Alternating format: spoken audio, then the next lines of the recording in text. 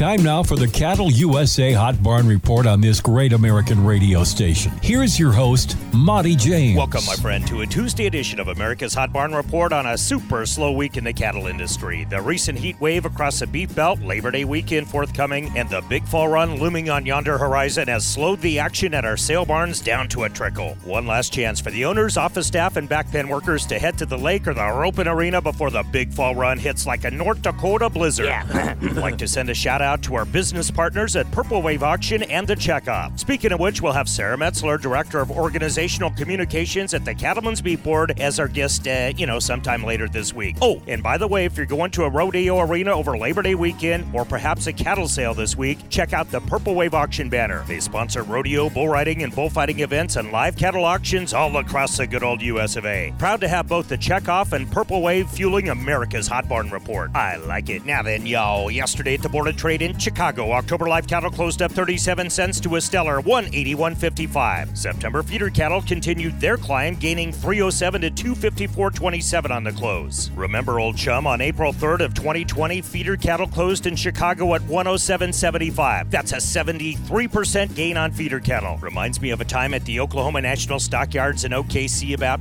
20 years ago. We're down there for rodeo with legendary South Dakota rancher and cattleman Harry Thomas, and our group went out for steaks and libations at the famous Cattleman Steakhouse. Someone cracked a menu and said, "Whoa, $40 for a gosh darn ribeye?" Harry grinned and looked at all of us and said, "I know, ain't it great?" Then he picked up our massive tab. Bar bill alone must have been $500 or so. Good times, and remember, that was 20 years ago. Big old fall run kicks off next Tuesday. Big sales at Creighton Livestock Market and North Platte Stockyards. For a complete listing, hit Hot Barn Report on Facebook. Your old buddy, allergy-stricken Monty James for America's Hot Barn Report, saying have a big old ribeye tonight, why don't you? Purple Wave Auction understands that it takes the right equipment to maximize profits in the field. That equipment is up for auction every week at purplewave.com. Bid on hundreds of items from John Deere, Kubota, Case IH, and more. Our marketplace transparency makes bidding on those tractors, balers, and sprayers safe and easy. Equipment sells to the highest bidder regardless of price. Get started now at purplewave.com. Purple Wave Auction. Straight, simple, sold. Hey, Sarah Metzler, why does the Beef Checkoff invest in ads on ag radio? Some will say it's,